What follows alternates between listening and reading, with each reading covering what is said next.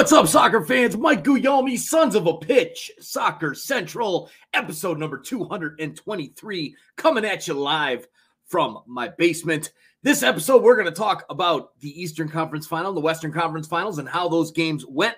Our Bracket Challenge League recap. Only two people left that have a shot to win the Bracket Challenge. We're going to go over some news and notes, off-season calendar, talk about the new next MLS Next Pro and that horrible logo. Chris Armas to Man U. Are you kidding me right now? We're going to talk about all that stuff. Plus, we're going to have two special guests on tonight. One representing the Portland Timbers and the other representing New York City Football Club. And we're going to talk about MLS Cup Final coming up on the weekend. So stay tuned all the way till the end of this show and hang out with us. And we're going to be talking a lot of soccer here over the next hour. So let's get right into the business. We got Red Bull Insider in the house, Connor McCabe. We got Paul in the house as well, repping Talking the Woods. They're giving away our guest right there in the get-go. Glad you guys are in the house and ready to rock and roll. All right, so first things first, let's go talk about the games that we didn't talk about since our last regular podcast episode, which was last Monday night. We're going to start out with the New England Revolution and New York City Football Club. I'm going to talk about this one because this was the game of the playoffs so far. No doubt about it. John, get out of here. Dude, really? Are you kidding me right now? Get out. So this game was unbelievable. New England Revolution, your best team in MLS. They've got they're hosting New York City. New York City's coming in after a good win over Atlanta United. And then can New York City pull off the upset? You're damn right they can. They pull off the upset and beat New England. Went 2-2 through the 90 minutes and then through extra time and then penalty kicks. New York City knocks out the New England Revolution, your Supporters Shield champions and all that. It's just crazy. But, I mean, hey, it's something to be said for these teams that get these buys, that win the conference and get the buys. They don't do so hot. That's how it is. All right. So we've got Isaiah Paskins in the house. New England was never that good. They were that good, Isaiah. They were that good.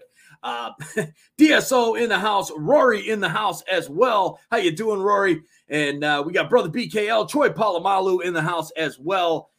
All right, so it's enough. Real quick, I just wanted to touch on that New England-New York City game. That game was absolutely unbelievable.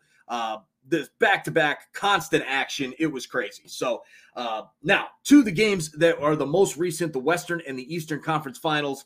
Western Conference Final, Portland Timbers upend Real Salt Lake and end their little run there, their Cinderella run. That's over. We knew it was going to come to an end at some point. RSL was not running the table and getting through the gauntlet of MLS Cup playoffs. The Portland Timbers said, come on, welcome to our house, and then they smacked the hell out of them. It was that simple.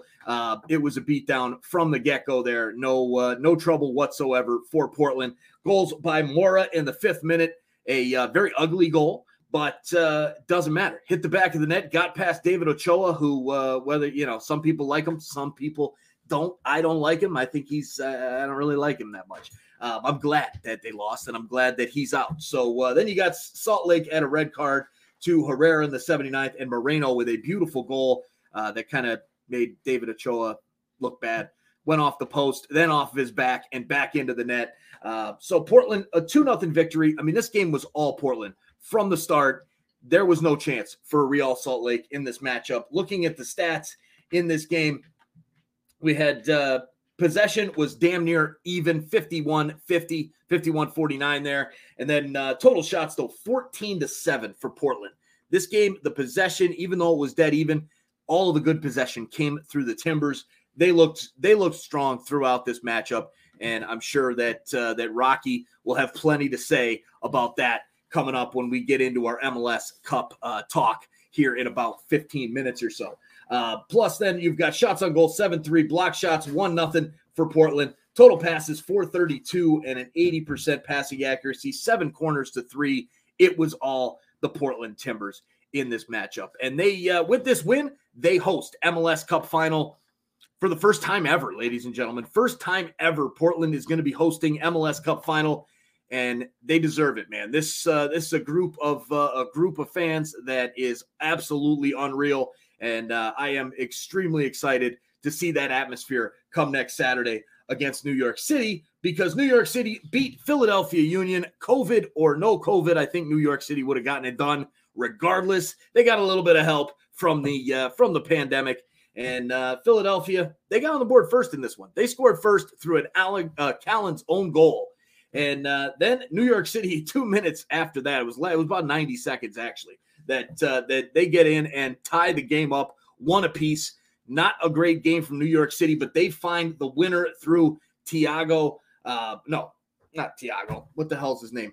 Talis Magno gets the goal in the 88th minute to send New York City through to win the Eastern Conference Final.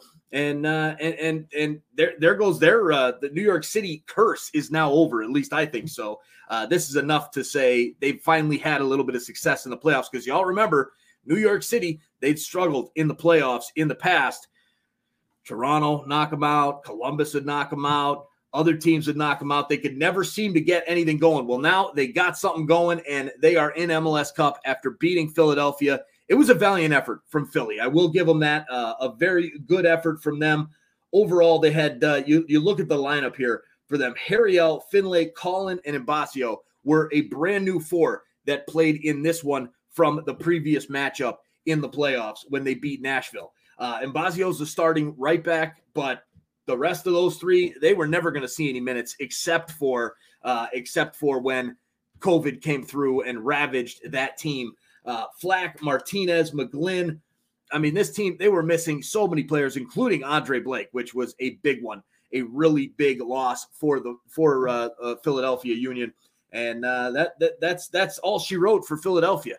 They're done. They're out. Their record season and getting to the Eastern Conference semifinals, the furthest they had ever gotten in the playoffs. That's done now. So there you go. Brother BKL says that's what I was saying all along. Philadelphia Union came good in the first half. Second half, they missed piece. Instead, Sergio Santos. That's a good point, Brother BKL. They had no depth whatsoever on this roster. It was just a bunch of young kids that probably weren't going to see any minutes at all this season. And they had no depth. Sergio Santos, although I don't think he's that great of a player, he's still a good piece to bring in the 70th minute when you need a goal. So that, and then, Shabilko, he got tired towards the end. You could see it. He just wasn't able to keep it going.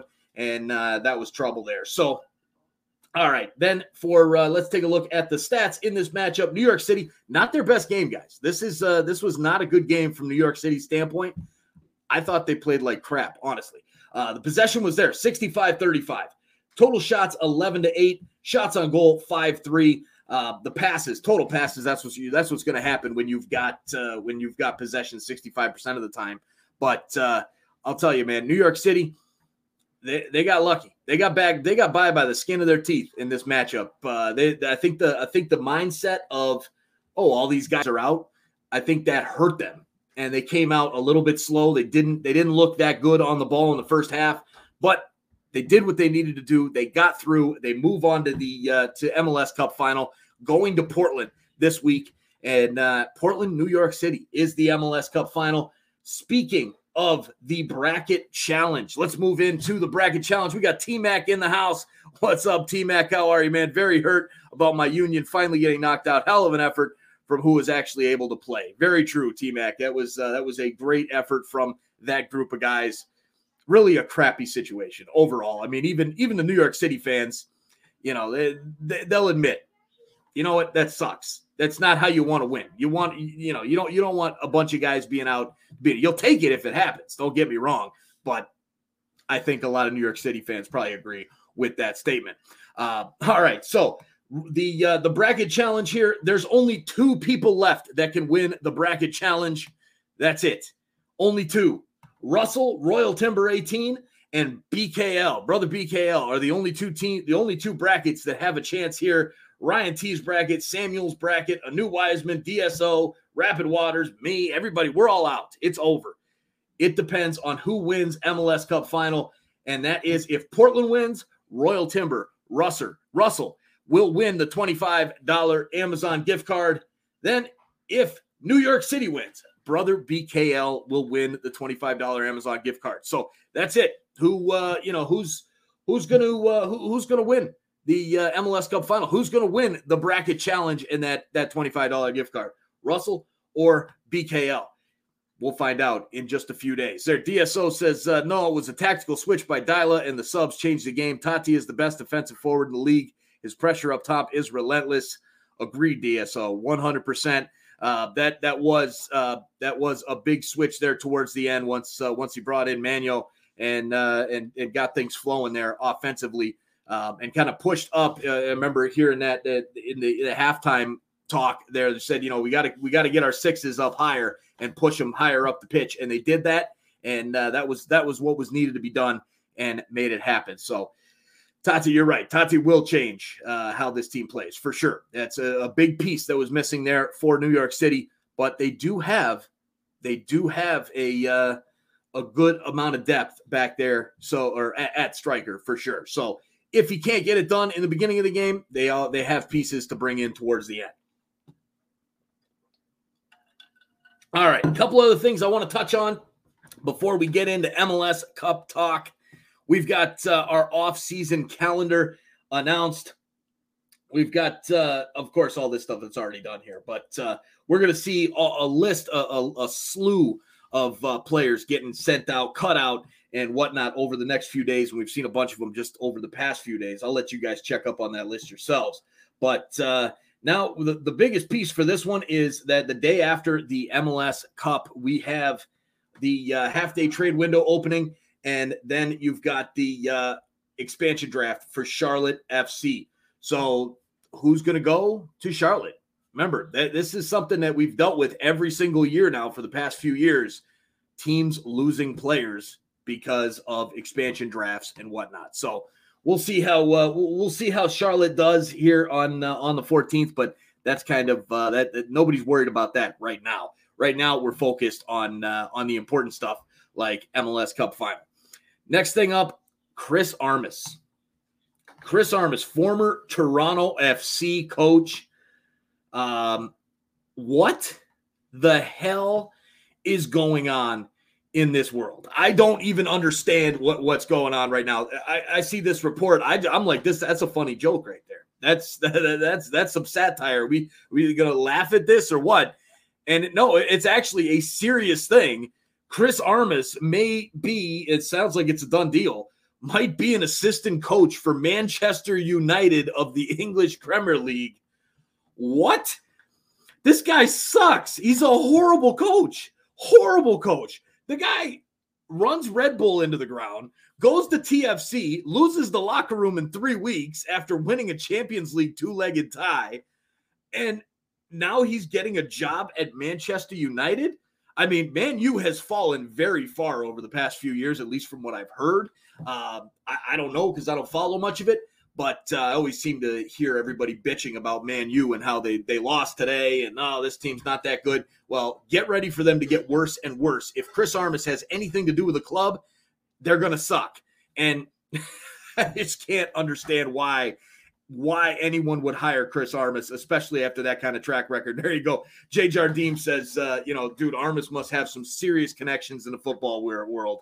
Serious connections, Jay, because that's insane. Absolutely insane. I can't even believe it. DSO says CR7 will smack the shit out of Armas. I hope he does. I hope he just walks up to him in the first day of practice and just, the hell out of here, you bald-headed scumbag. You suck.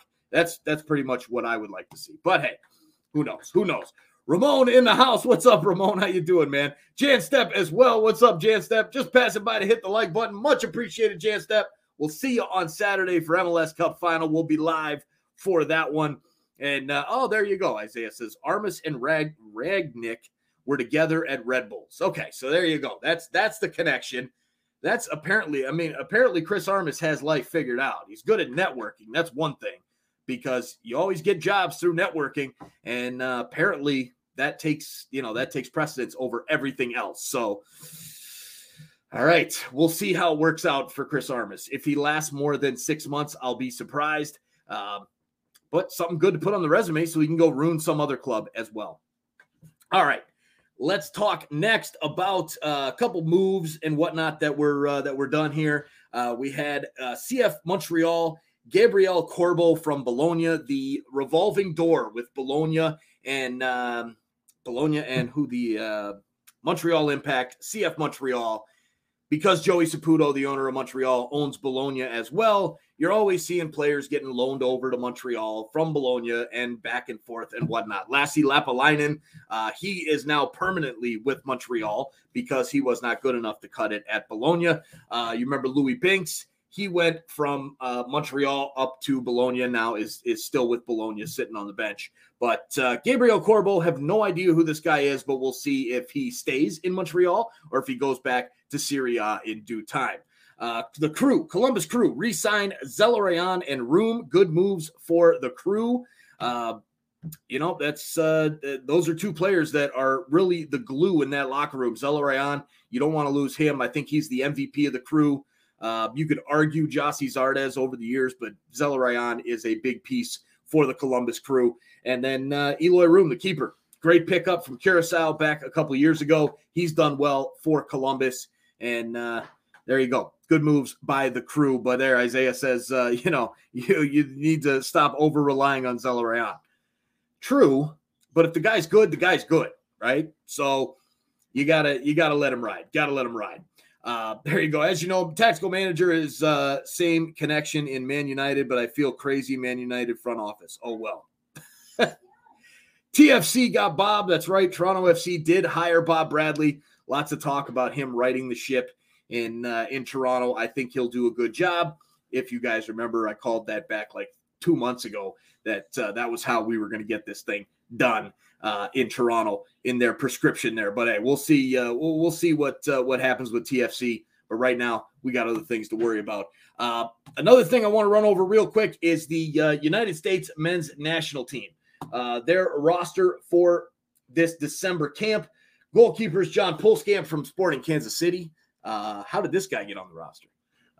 Gabriel Slonina from the Fire. Good young keeper. I'm excited to see what he can do. A good opportunity for him to get into camp with the USMNT in their January camp that's in December this year. And then Matt Turner from the Revs. Defenders, George Bello, Justin Shea, Jonathan Gomez from Louisville City, Kobe Henry, Henry Kessler, Brooks Lennon, Aaron Long, Kevin Paredes from DC United, Brian Reynolds from Roma, one of the few European-based players that came over, Austin Trusty and Walker Zimmerman. Midfielders, you got Kellen Acosta, Cole Bassett, Johnny Cardoso, Christian Roldan, and Jackson Ewell. With the forwards, Taylor Booth from Bayern Munich 2, Caden Clark getting his first call-up to the United States men's national team, Cade Cowell from the Earthquakes, Jesus Ferreira, Jordan Morris, Ricardo Pepi, and Jossie Zardes. So a good lineup from USMNT to bring in. It's all about the training camp. They do have a friendly against Bosnia. I probably will not be live streaming that one as I'll be going on vacation. I believe the 17th. I think the game's on the 18th. But we'll see how they do in that. I'm not worried about the game. For me, it's all about the training camp and getting these guys some good time together and learning the system under Berhalter and trying to get better for the future.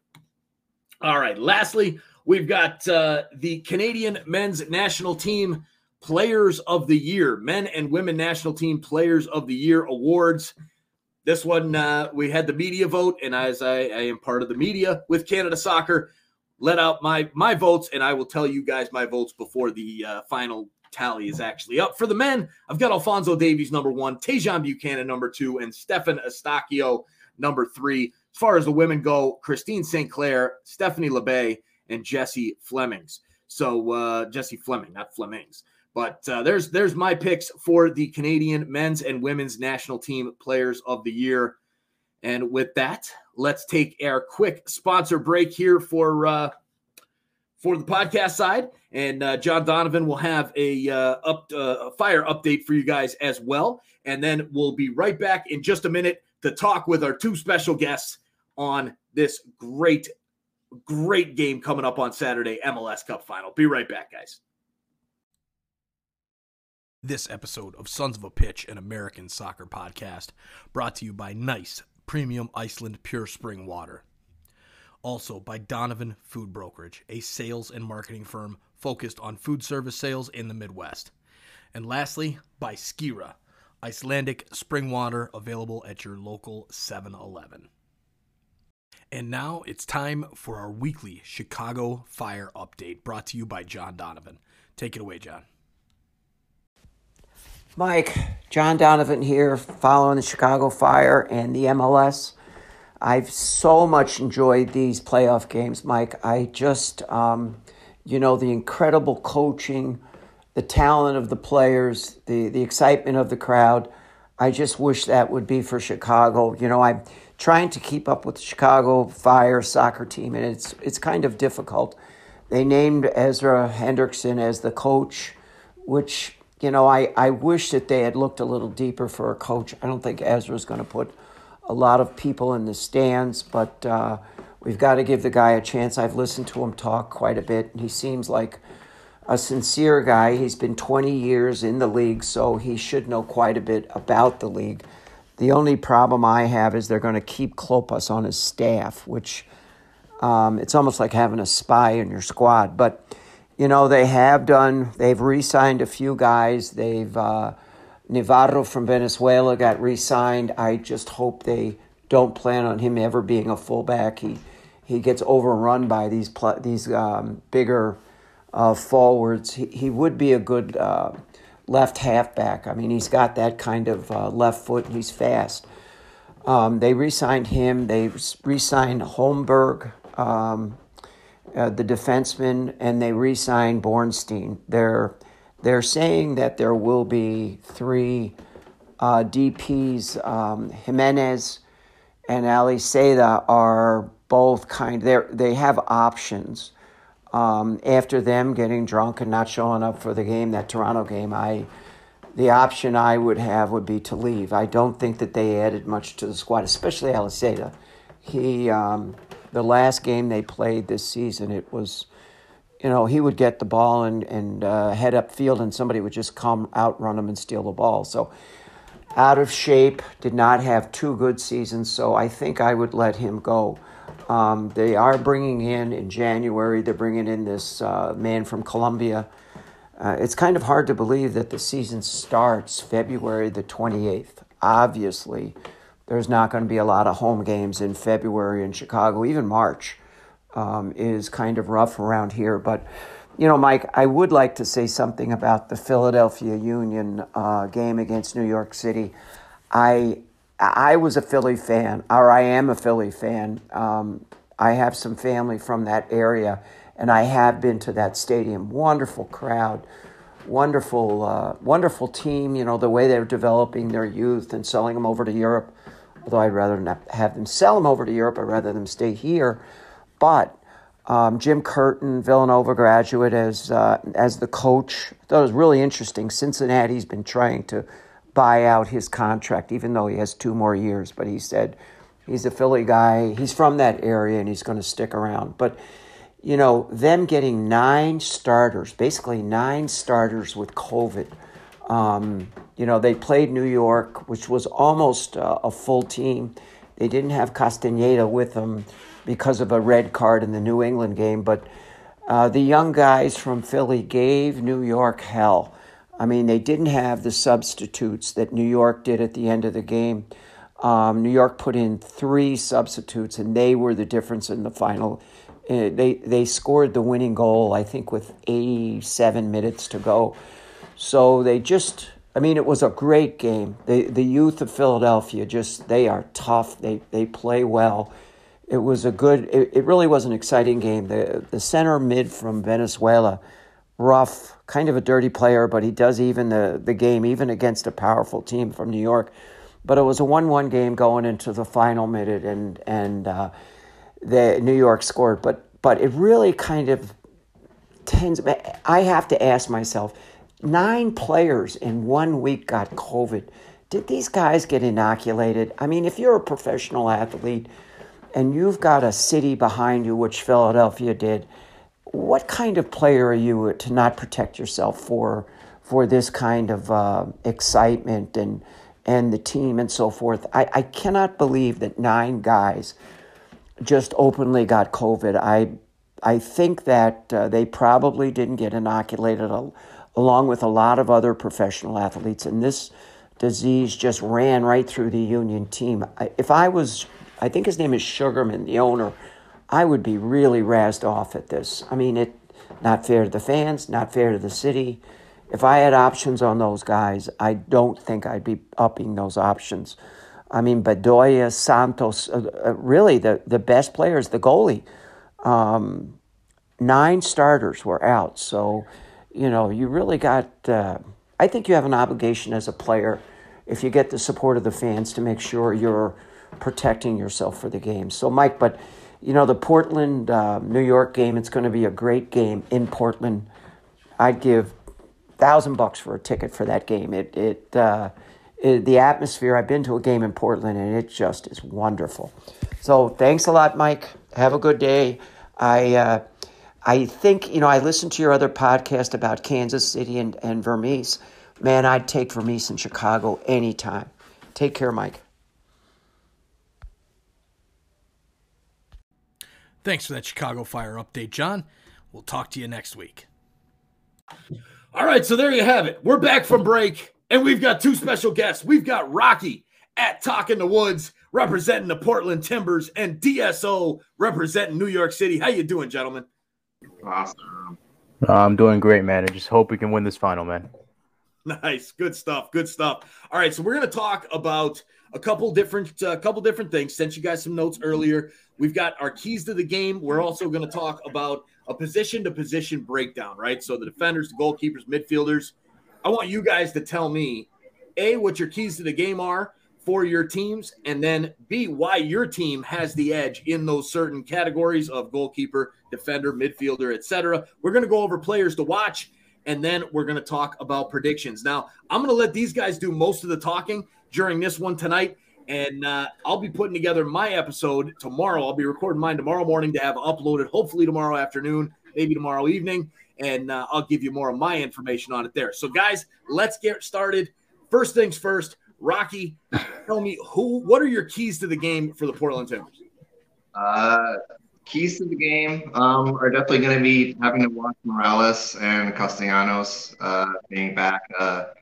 Golden Boot winner of the MLS this year. Can't be you can't just let them go by. I think defense has got to be strong. We've like the pressure with RSL. It was 90 minutes of pressure on both sides, offense and defense. I think we got to continue to do our set piece defense as well. Even when New York gets a chance and gets corners, which they're going to have, we got to watch those corners. And then precision assists and fast attacks for us anyway. We may give up some possession. I think New York is going to be comfortable in Providence Park because it is the second smallest stadium, or pitch, and I think New York has the smallest pitch. So, hey, your stadium used to be a baseball stadium, buddy. It's the derby of the baseball stadiums right here. Yeah, sure. So, I mean, that's something that, New York isn't going to be a pushover. I mean, stats aren't always going to be the giveaway. And then a good goal spread. We don't have dominant goal scorers like Castellanos or Morales, but everyone in our midfield and even our defenders right now are scoring goals. So I think those are pretty much the keys. And then probably the biggest one, a factor for us is going to be the Timbers Army and just being loud and proud. I agree.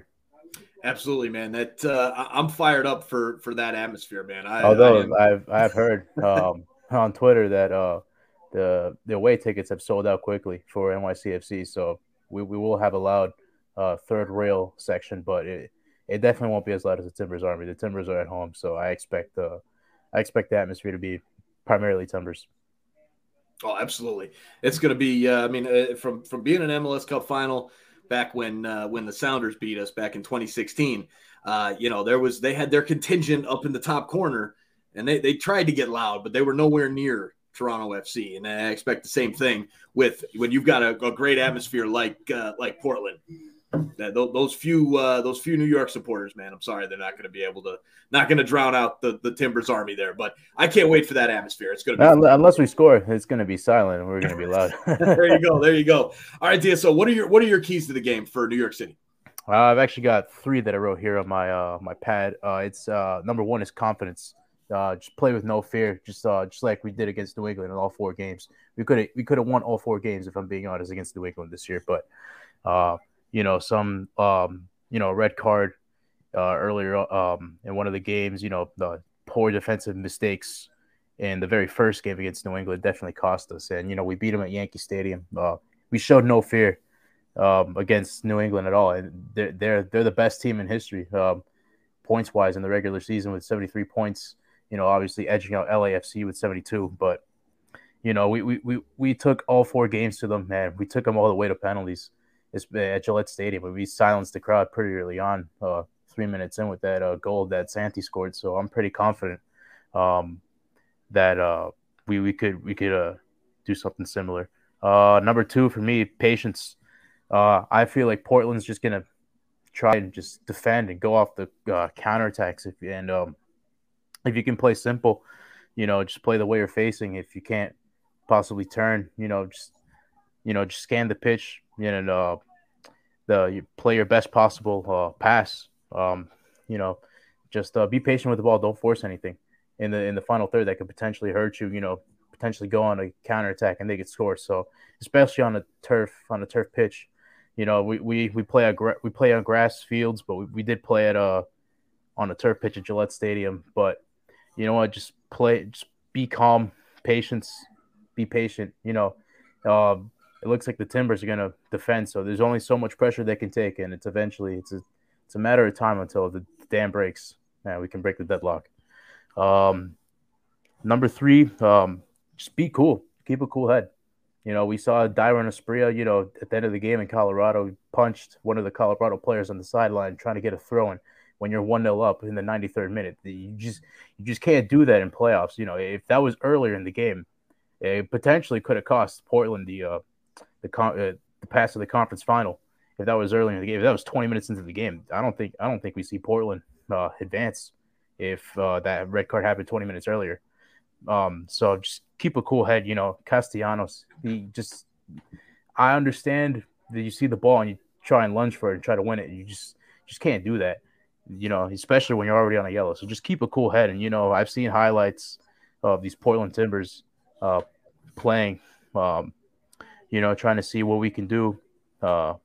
And me trying to say it here on the live. So I've done my homework. If you get under their skin, they could potentially do something really stupid that could cost them the game. So I would just keep a cool head and, try and get under the Portland Timber skin, especially someone like Dyron or Mabiala who could easily lose their temper, and potentially get them sent off. So just keep a cool head. That's number 3 for me. All right. Sounds good. I like it. I think for me, my keys to the game, I think for one is just attack for Portland. I think they got to go after it.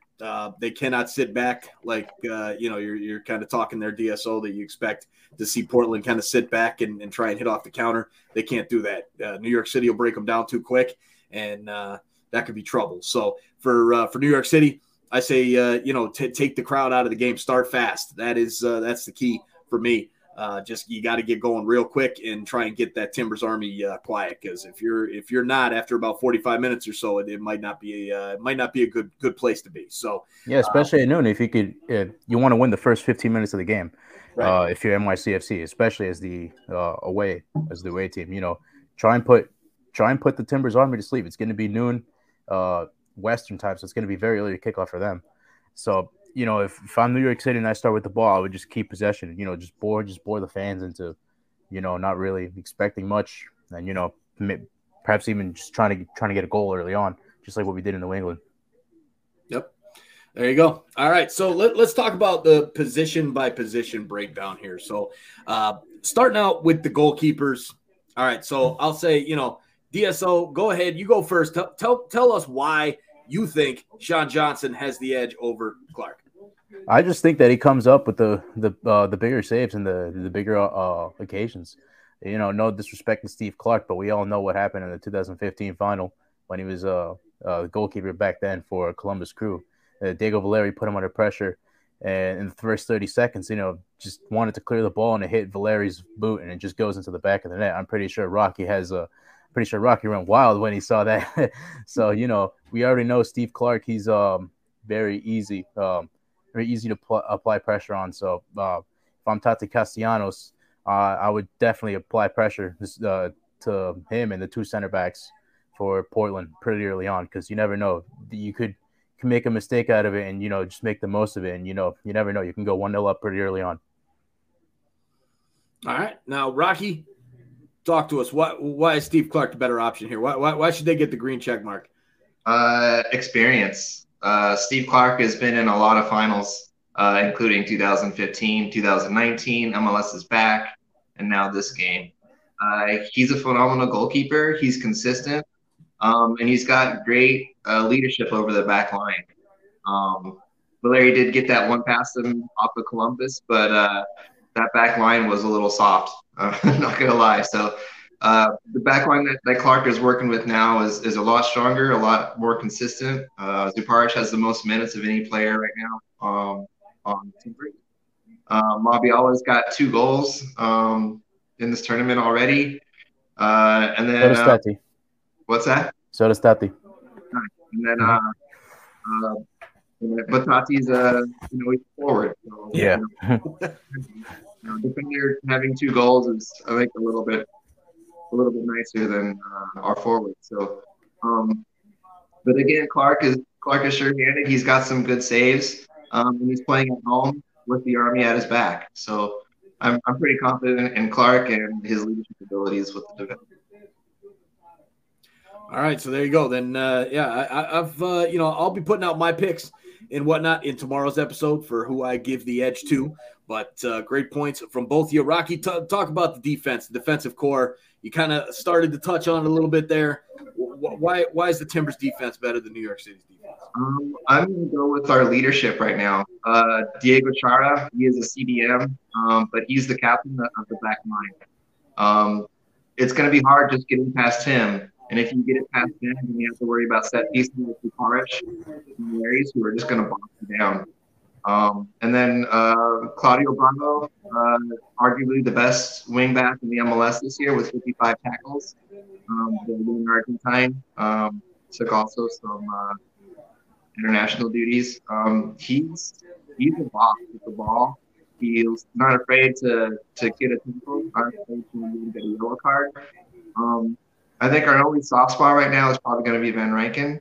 I do love the guy, but he's definitely made a few mistakes. And if New York can put some pressure on Van Rankin, and if they don't switch sides, which they often do, if Van Rankin gets too much pressure, he could switch sides with Bravo and mix it up in New York.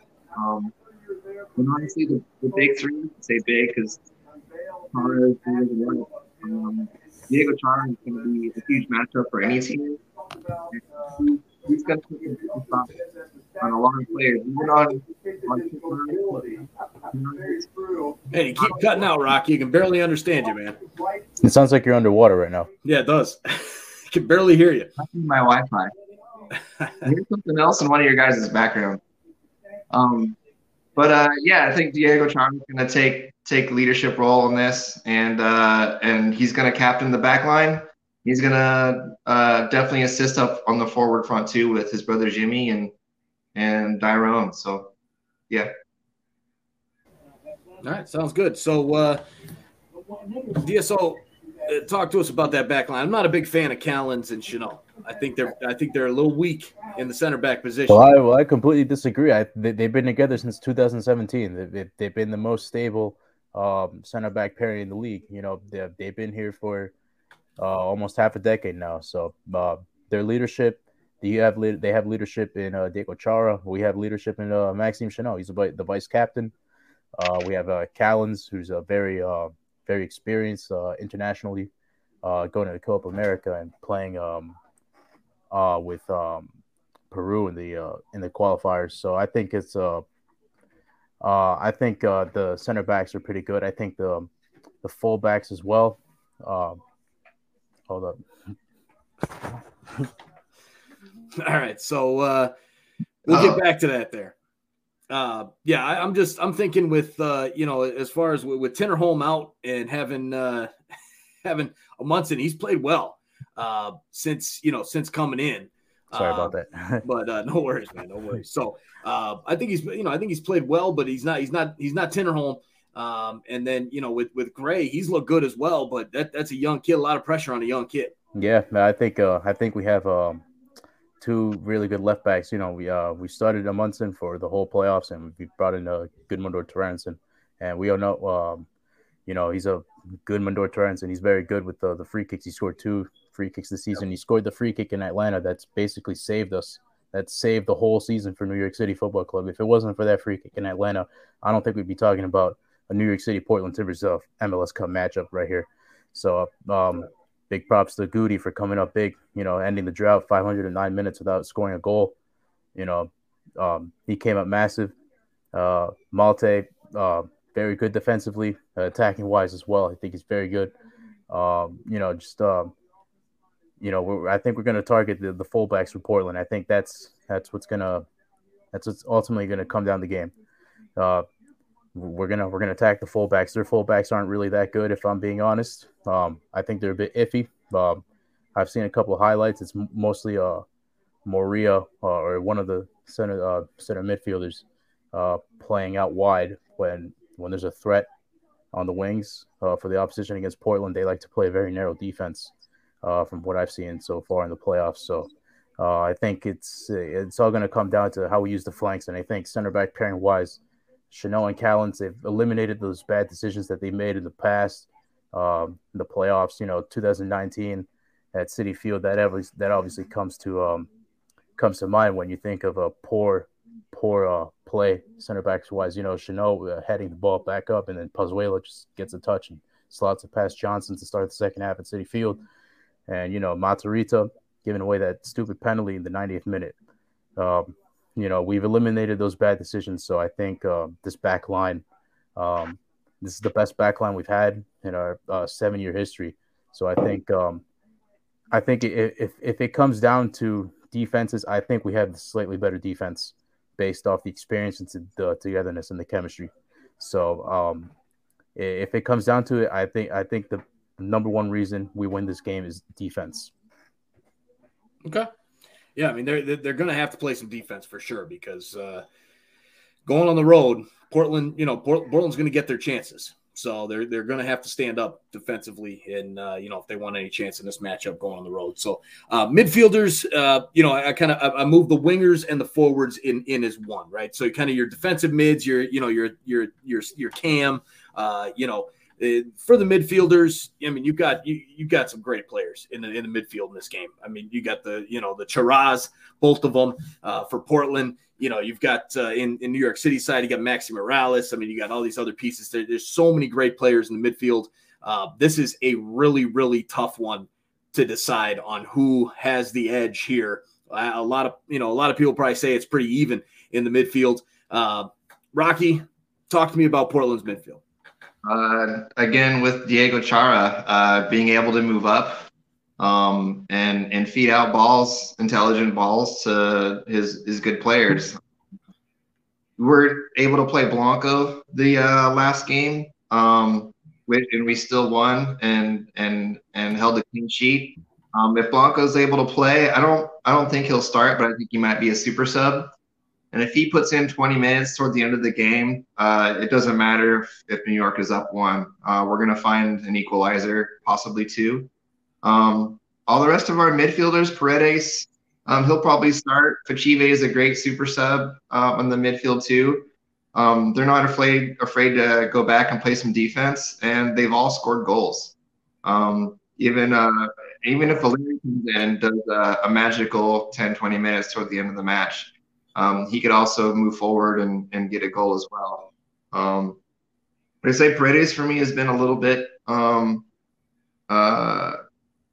the radar. He does have a few goals, quite a few assists, and he's just been playing out of his gourd. We picked him up from Club America, and he played on our T2 when we were developing him, and he's just slotted right into Gio's plans. So between him and Chara, and then, like I say, if Fachive would be a sub, and even Loria subbed in for Sebastian Blanco last game, and he bossed it. He looked a little tired after 80 minutes. But like I say, we got some great subs. And like I say, if Luria gets tired in 80, we could throw on a Blanco, which, our bench only gets stronger, which not a lot of teams can say they have. And like I said earlier too, if we go down a goal, we went down a goal in Minnesota and came back and beat them 3-1. So the Army was never out of it at that point. But yeah, I think it's just a good spread. Other than Blanco, like I say, everyone's got goals, so it's a real dangerous threat, and that's just the midfield. Okay, so talk to me about Blanco. All right, is there any chance he starts this game? I don't, I would probably say like a 30 to 40% chance that he starts. Okay.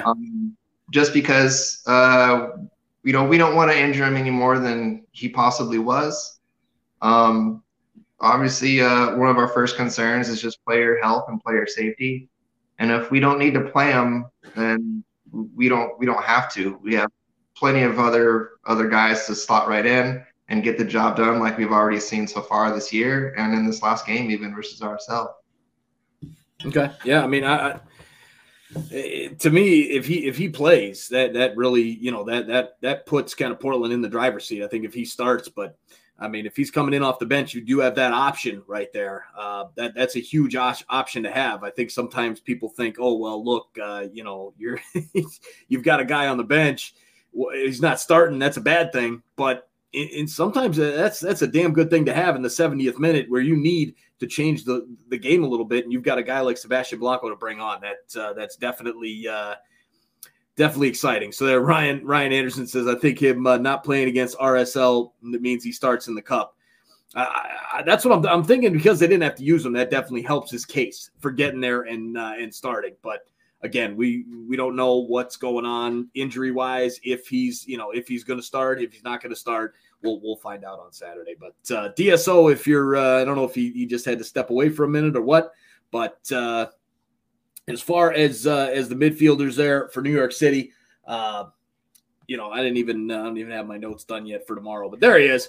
Perfect. DSO, talk to us about New York City's midfield. I think the midfield, I think the pairing with Alfredo Morales and James Sands, I think it's very underrated. I think throughout the playoffs, they've been solid defensively. They haven't given up as many mistakes. Obviously the trade of Alexander Ring, that was obviously a big blow to us at the start of the season. I was definitely not pleased with that trade. Well, when I heard the news when we traded him to Austin. So, but I think James Sands has really grown into the scheme of what we try to do in the midfield.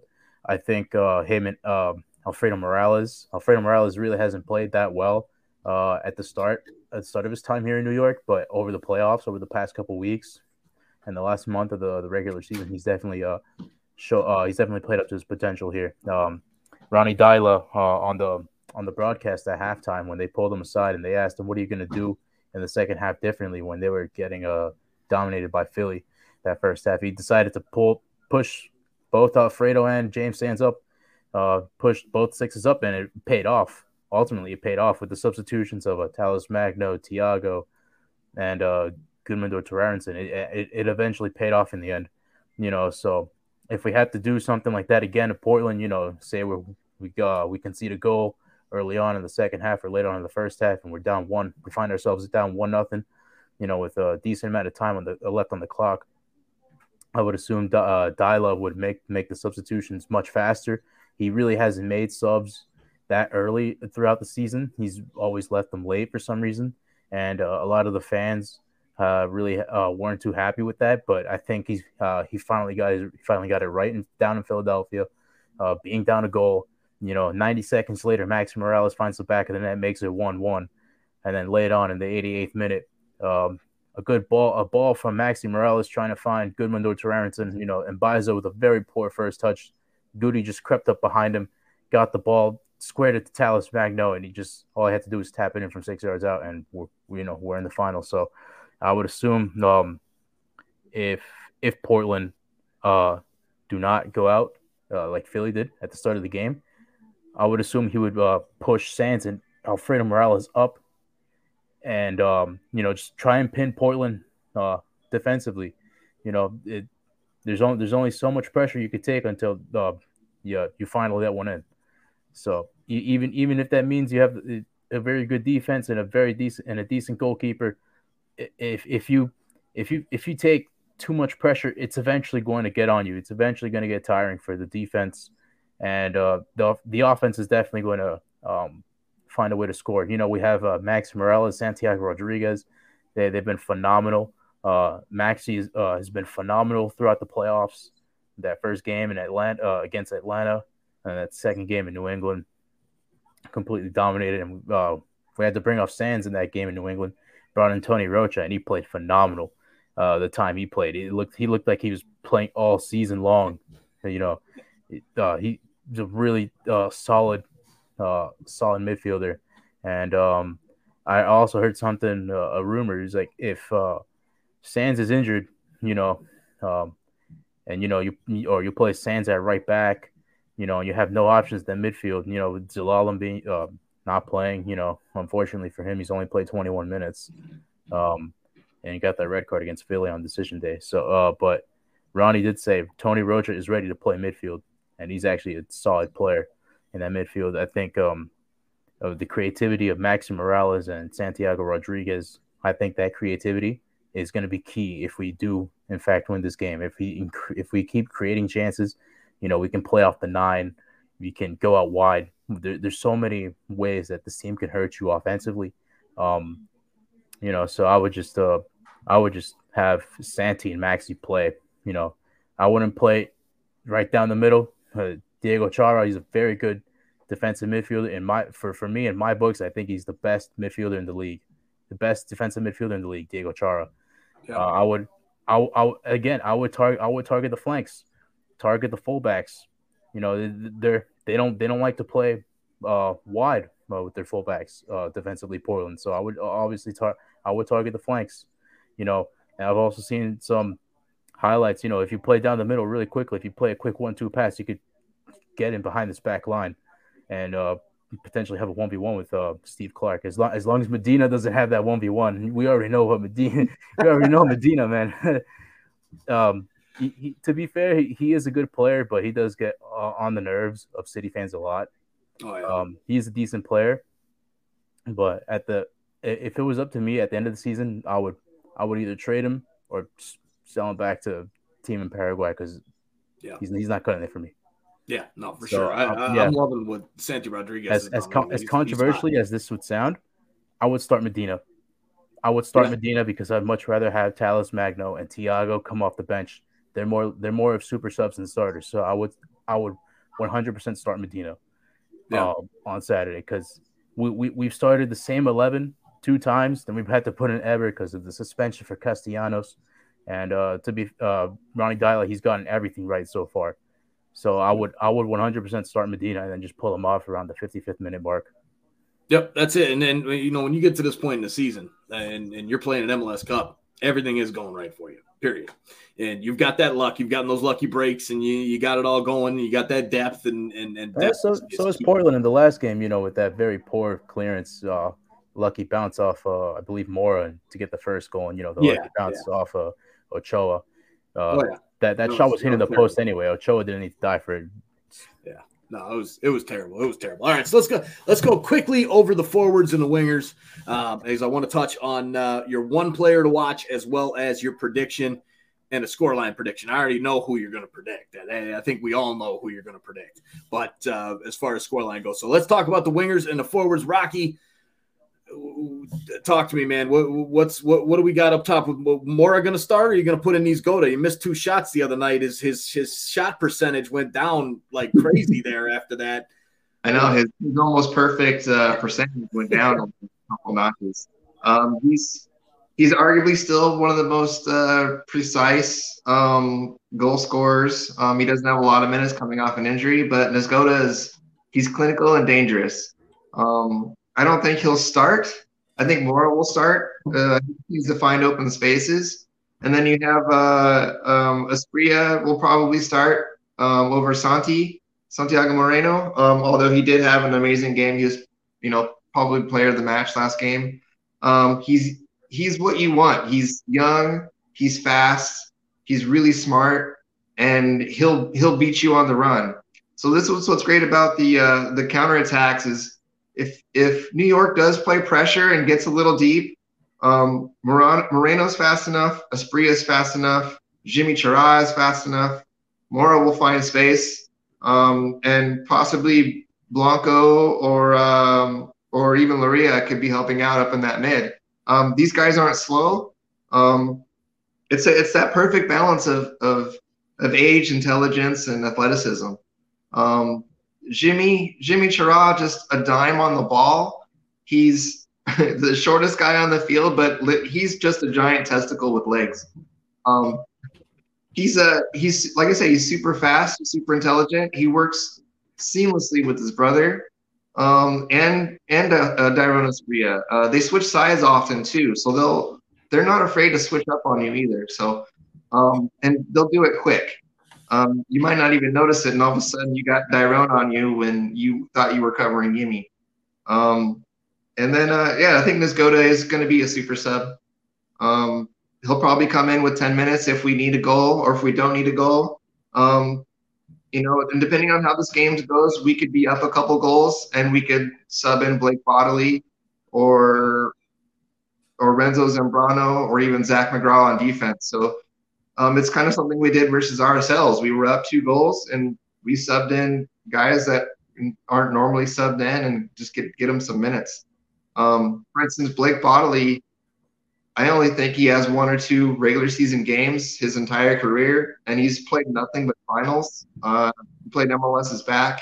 He's played in this tournament, and he played in 2018 as well. And then, Dairon Asprilla being back. Yeah, he made a mistake versus Colorado in that last few minutes there in that game, but he's really matured. If you think about it now, he's almost 30. Or maybe he is like 28, 29, but he's matured a lot, and it's going to take a lot for him to get under his skin. But he's, like I say, he's ridiculously fast. Really, he's just gotten smarter. He's gotten better at his craft. And Gio loves him. He's, loved him his entire time he's been on this team. And even I can argue definitely when he was younger, he either loved him or hated him. Because he did have a temper. He was immature, and he would get frustrated, and it was obvious. But I think a lot of that's ironed out. I think if he was frustrated that game, I think that's it. I don't think he's going to get frustrated anymore. And like I say, anyone can score on this front 4, front 5, including, like I say, Diego Chara's got 2 goals this year. Pachive's got a goal. Blanco's got goals. Any one of these guys could move up and score. And then I think I'm afraid to be the soccer ball myself. Like, this could very easily be a runaway game. But with all due respect to New York, I mean, they could score as well. We could have 3-2 or 4-3, and it could just be punch after punch after punch from each other.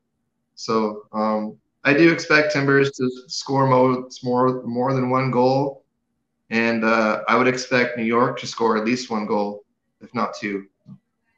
Yeah, I mean, if this was a regular season game, I would be saying shootout, like 4-3 type of deal. But it's a final. You never get that in a final. I mean, very rarely it happens, but not very often. And I expect this to be a pretty tight, cagey game, especially in the first 45. So. I love what I'm seeing from Portland there with Nisgoda. I think he can change a game coming in towards the end of the game.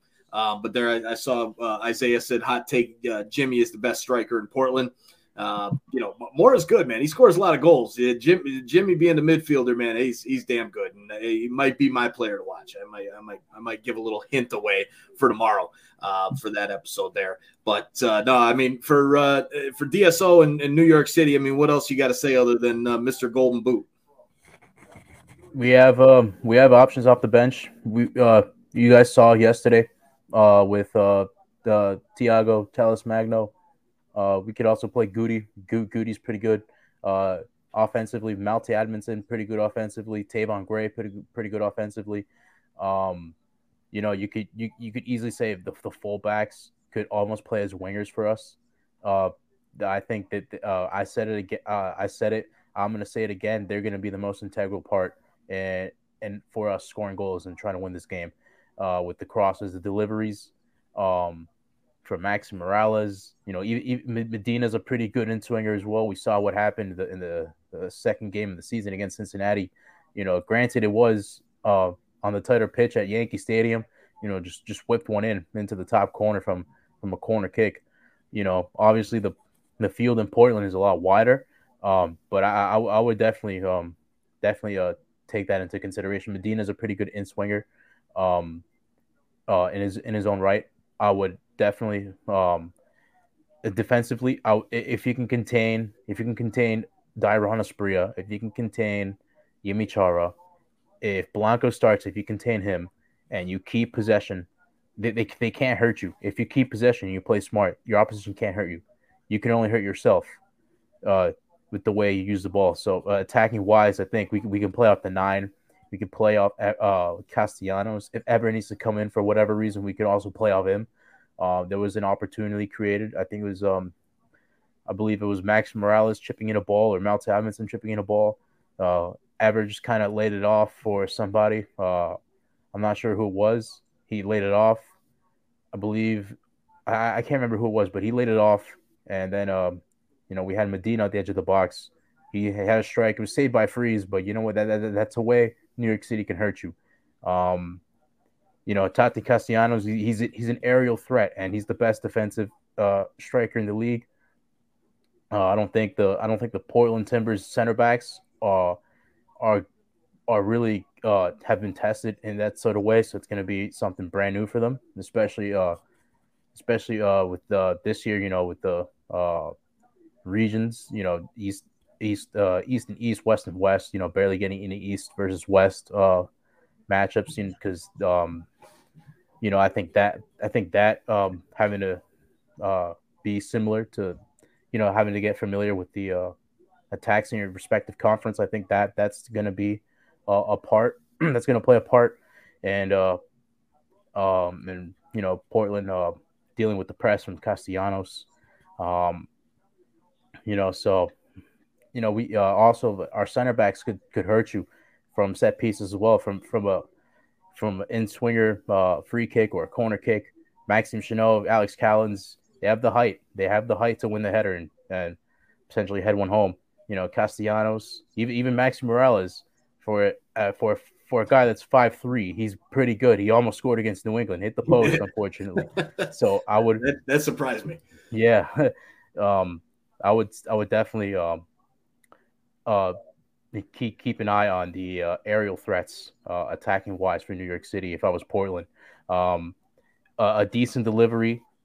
I've seen from what I've seen, Portland aren't really good at defending the cross or defending set pieces. They're really good offensively wise on set pieces. So if we can defend those set pieces, eliminate those bad decisions defensively, and just have decent deliveries in from corners, free kicks, or crosses, even just a half decent ball into Castellanos, so he could find a way to head it into the back of the net. And so offensively, I think that we're pretty good. We have Tajiri Shradi. He can hurt you in a lot of ways as well. So offensively, this team is stacked. Yeah, well, there's no doubt about that. I mean, and the key is, what's the service going to be like to Tati? That's where I'm at. If they can get the ball into him from those wide points, it's going to be a good day for New York City. If they can't, it's going to struggle. Diego Chara is going to have an unbelievable game back there, just sweeping like crazy in the defensive midfield spot, shutting that down. But it's going to be good. It's going to be good. So let's talk about one player to watch. If you had to name an MVP right now, you think it's going to be MVP of MLS Cup Final 2021 on Saturday. Who is it? Rocky, let's start with you. If it's not a goal scorer, it's Diego Chara. If it's someone who scores a goal, it's Dairon Asprilla. Okay. All right. Mr. October showing up in October, November, December, whatever you want to call him. You can put one in for his dad, and he's going to lift up his shirt and show his dad, and hopefully we get a backflip. Hopefully not. Nice. All right. So there you go. So DSO, who's your player to watch? I think on paper you say Tate Castellanos, but I think it could really be anybody offensively for New York City. I think you could even have a shout. Callens, he's been pretty good um, in this postseason. So is Chanel. But I think it's going to be attacking wise. I believe Maxi Morales, he's definitely up there. I think for me, it's a tie between Castellanos, Morales, and Rodriguez. I think it's a three-way tie for me. But Okay. but if I have to choose, I think I have to go Maxi Morales. I think I'll give the slight edge to Maxi Morales. Okay, cool. Good stuff. All right, so last prediction time. All right, so tell me what's the score going to be and who's going to win? I mean, I think it's pretty obvious here. DSO, you're going with New York City to lift the cup at the end of the day. What's the score line? What do you think's going to – how do you think it's going to end up? I go first? Yeah, go ahead. The last time I predicted New York City to lose, they ended up pulling off the upset. So and the score line, I said 1-0 New England. You know what? It might be cliche. You know what? I think I'm going to do it. I think I'm going to say 1-0 Portland, and I think psychologically I'm going to curse them, and it's going to be 2-1 New York City at the end of the game in 90 minutes. I think this game will be decided in 90 minutes. Okay. So I'm going 1-0 Portland, but realistically, I'm saying 2-1 New York City. All right, so the superstition coming out for DSO there. I'm not superstitious. I think I'll take a page. You can say you're not superstitious, but the whole thought process that just went through your head was totally superstitious. I'll take a page out of the book of Eli Manning. I'm not superstitious. I'm a little stitious. All right, Rocky. What's the prediction? I'm gonna throw out some numbers real quick right here. Since the 6-2 loss to Seattle, Portland has been 13-3-1. We're second highest goal scorer in the box with 51 goals inside the box, and we are 5 games winning for 6 versus New York. And with those numbers, I gotta say 3-1 Portland. I think Portland's just gonna be too much at home. I think we're gonna play with a lot of passion, a lot of focus, grit, and determination, just like we've been playing to get to this game. And I don't think it'll be a shutout, but 3-1 Portland. All right, you heard it here first from you guys. I appreciate you guys coming on at Talking the Woods. Go check out Rocky's Instagram page. You get all kinds of awesome Portland Timbers content over there. And at DSO, I don't know, one day you got to start a channel or something, man. You got the knowledge. I'll think about it. I'll think about it. So there you go, man. Well, guys, thanks so much for coming on. Appreciate you guys always hanging out with us and giving us the inside track on MLS Cup 2021. And with that, I'm just ending it. We're over an hour now. So we've got make sure you guys are with us for the final on Saturday. We'll be live right here on Sons of a Pitch, Soccer Central, Portland Timbers, New York City. You know the deal. It's going to be a hell of a matchup. Can't wait. Going to be a lot of fun. Make sure you're in the chat. And then tomorrow I'll be uploading a full 30-minute preview on MLS Cup Final, my takes and all that, with a little bit of knowledge from DSO and Rocky, because they had to teach me a little bit about their teams tonight. So, guys, thanks again for coming on. Viewers, listeners, thanks for watching and listening. Hit that like button, hit that subscribe button, and we'll see you guys real soon tomorrow for that preview episode. Have a great night, everybody. You.